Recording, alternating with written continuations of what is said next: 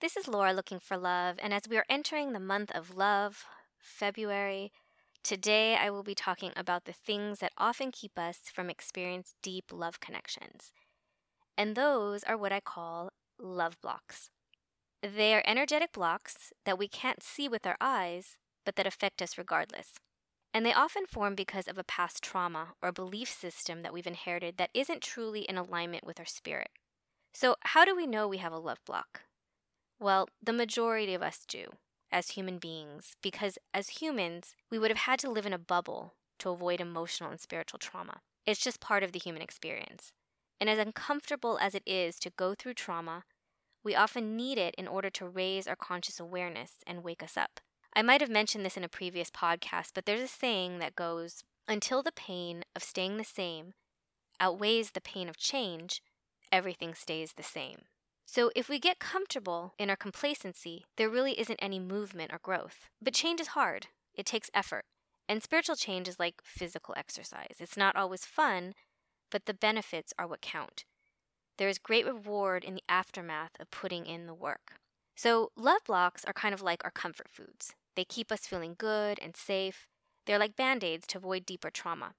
But they also block us from true spiritual connection with another. And nothing in this world is better than that. So since love blocks are energy that we can't see visually, how do they manifest in the physical? And before I answer that, I just want to make an aside comment that psychically and clairvoyantly, these love blocks and energy are visible. However, since most people have separated themselves from their natural intuition and clairvoyance, which we all have access to, it often goes unnoticed.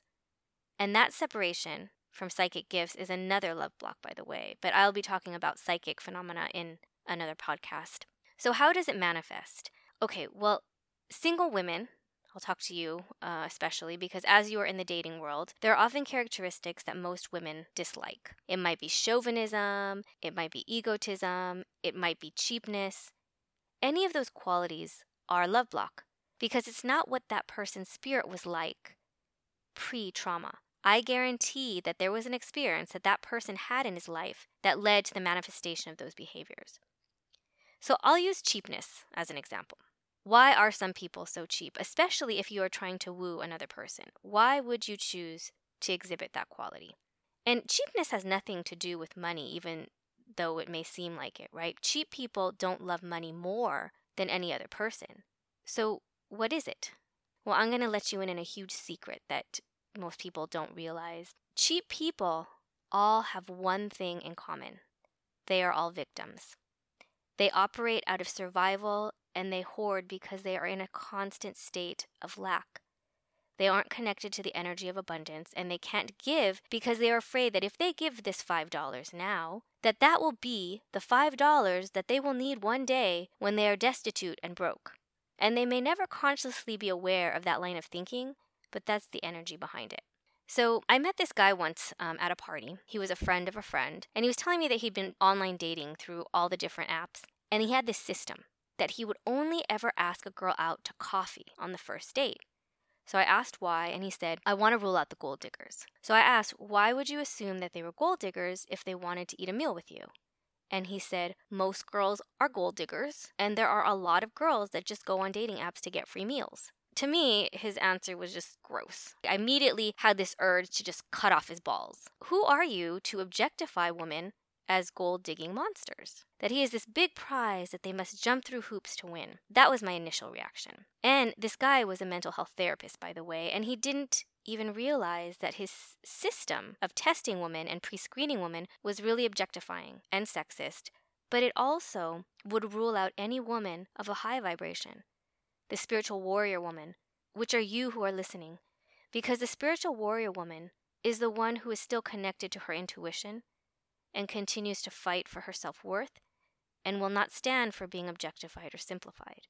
So although I was initially super repulsed by this man who had very little awareness of how he was treating others, I do see where the love block has occurred in him. And instead of being judgmental of his behavior, it is best to have compassion because the behavior is not just a character flaw. It is a defense mechanism that arose due to his own emotional scars and trauma, of feeling taken advantage of in the past, of feeling used, and of feeling such a lack of his own abundance that he lives in a state of survival, and that is not a fun way to live. And just like him, we are all victims to some extent.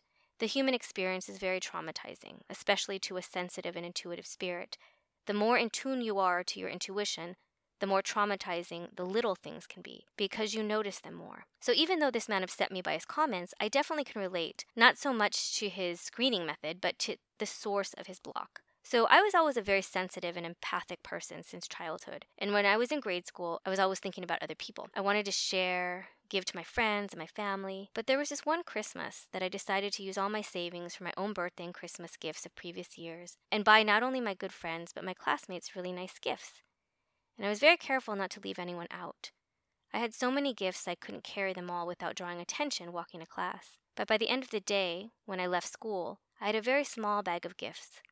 Most of the people I bought gifts for didn't think to buy me anything, and those who did bought me something really small. And while at the time I could have learned the lesson that giving isn't about receiving, it's about giving for giving's sake, that wasn't the lesson that I internalized on an emotional level. I felt unloved, unimportant. And so the next year, I didn't want to give anything. I became stingy. I didn't want to give anymore because I feared that if I gave and I didn't receive, I would relive that feeling of being unloved. And that is how love blocks start to form and manifest. And if we don't start to release those love blocks, we will eventually live a very isolated and lonely life. And don't think that just because a person is married or has a partner that they don't have love blocks. Most couples have tons of love blocks. Love blocks are what make people choose the wrong partner, settle for relationships because they don't think they can do better, and on the flip side, they're what make people objectify others because they think they are better than anyone else.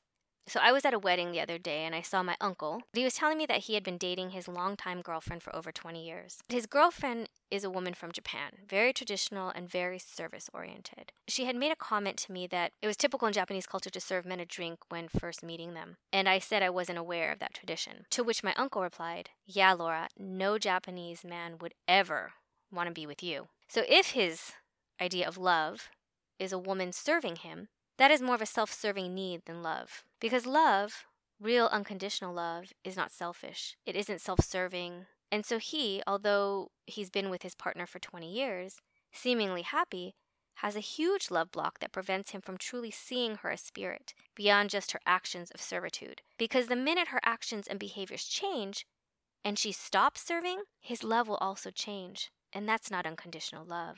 That is not how spirit love works. And on her side, she has just as many blocks. Her fear of holding on to a man because of his expectations of how she behaves prevents her from receiving a deep spiritual love connection that honors her as spirit and as a person, not just as a servant, and not just based on her actions and what they can provide to the other. So what can we do to release our love blocks?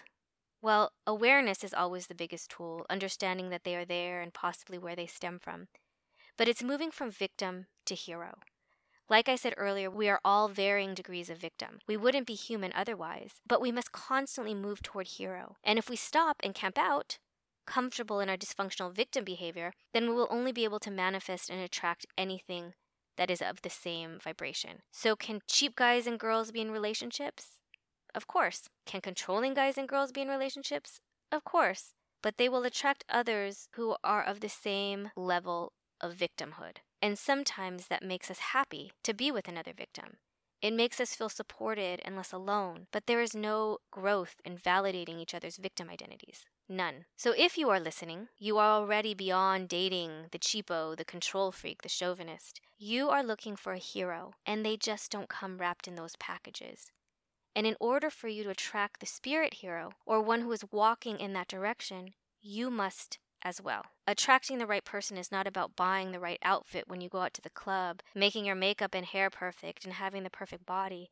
It's about moving toward a healthier spirit. So that's all for today. And for those who are listening, I'm offering a free intro session, Identifying Your Love Blocks. It's a 1-to-1 online or phone session with me. And I'm offering this because I have a new psychic mentorship program right now that will not only be one-to-one training on psychic tools and intuition building to clear energy, but we will also focus on releasing many of the victim identities that we have taken on throughout our lives. So if you are in that spiritual warrior phase where you're just ready for major transformation, you really want just to see things turn around, you're tired of just dipping your toes and you really want to dive in, this is a really good program. It's not the type of program I'm offering, it's not really offered anywhere in terms of like the personal work that I'm going to be doing with you. Feel free, just email me so you can see what it's about. You can go to thebonsaibabes.com, www.thebonsaibabes.com, click on the section Psychic Mentorship. Once you enter the session in the cart, the promo code is Laura Looking for Love. There are no spaces, Laura Looking for Love with no spaces, and the session will be free of charge. And if you're not quite ready for spiritual transformation, which like I said will take some work, although the benefits are immeasurable, that's okay. Just keep tuning into the podcast Fridays for awareness building, and I will see you in a week.